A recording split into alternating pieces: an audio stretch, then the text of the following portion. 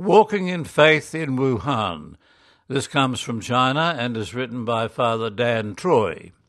The funeral of Xu Yinan took place in Zhangjiatai, a village just beyond the sprawling city of Wuhan. The people of this village often hold their heads high when reference is made to their best-known son, Bishop Peter Zhangboren, the faithful elderly bishop of Hanyang Diocese, who died in 2005. Hanyang is one of the three dioceses where Columban missionaries served before having to leave China in the early 1950s. Steeped in the history of the church, the people gathered for morning mass at 7 a.m., a liturgy celebrated in a modest marquee that had been used as a dining area for people during 3 days of mourning.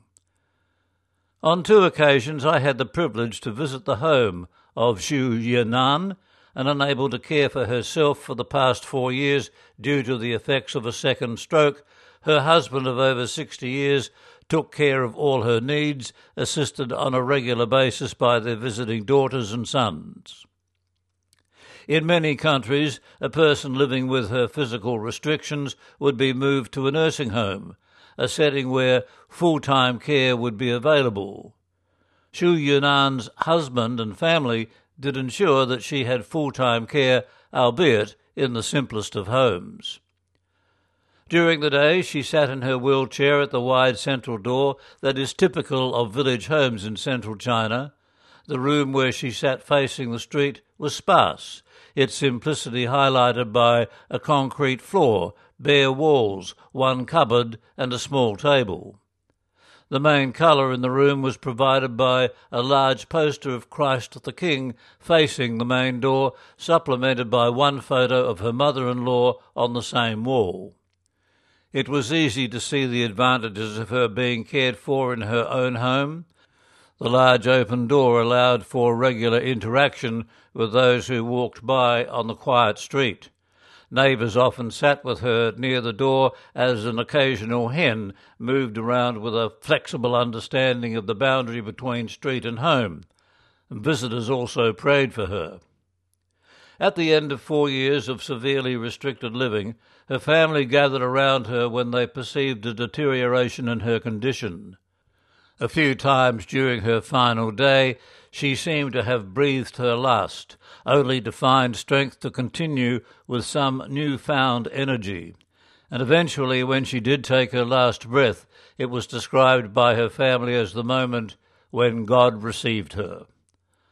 Unaffected in the village by the COVID-19 regulations in the city, the funeral mass for Xu Yinan was celebrated in the marquee beside her home. Later, a fine meal was served for all who were there for the early morning liturgy. As Xu Yunan's cardboard coffin was being moved away from the family home, an outpouring of emotion erupted from her immediate family.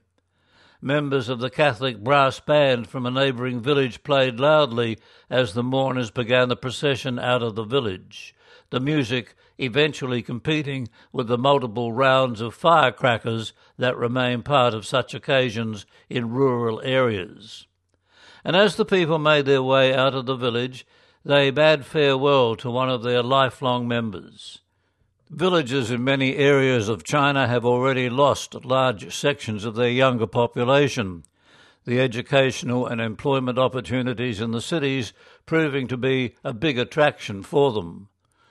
Like many villages in China, the future of Zhangjiatai faces many challenges. And while the unity of the people and their immense faith is still seen at funeral gatherings, perhaps it's important to appreciate all that these communities have endured in a world that has changed so rapidly for them. Their ability to endure so many challenges in recent years is likely to help them negotiate their way through whatever will emerge in the next few years. And without providing any answers to what the future may hold for the community at Zhangjiatai, I think they need to be applauded for the way they supported and walked in faith with one of their own people in recent years. In the humblest of settings, and surrounded by family and friends in her time of need, the life of Xu Yinan can help us to understand what is meant by the beautiful line in the Magnificat which says that God raised the lowly. That story from China, written by Father Dan Troy, who lives there.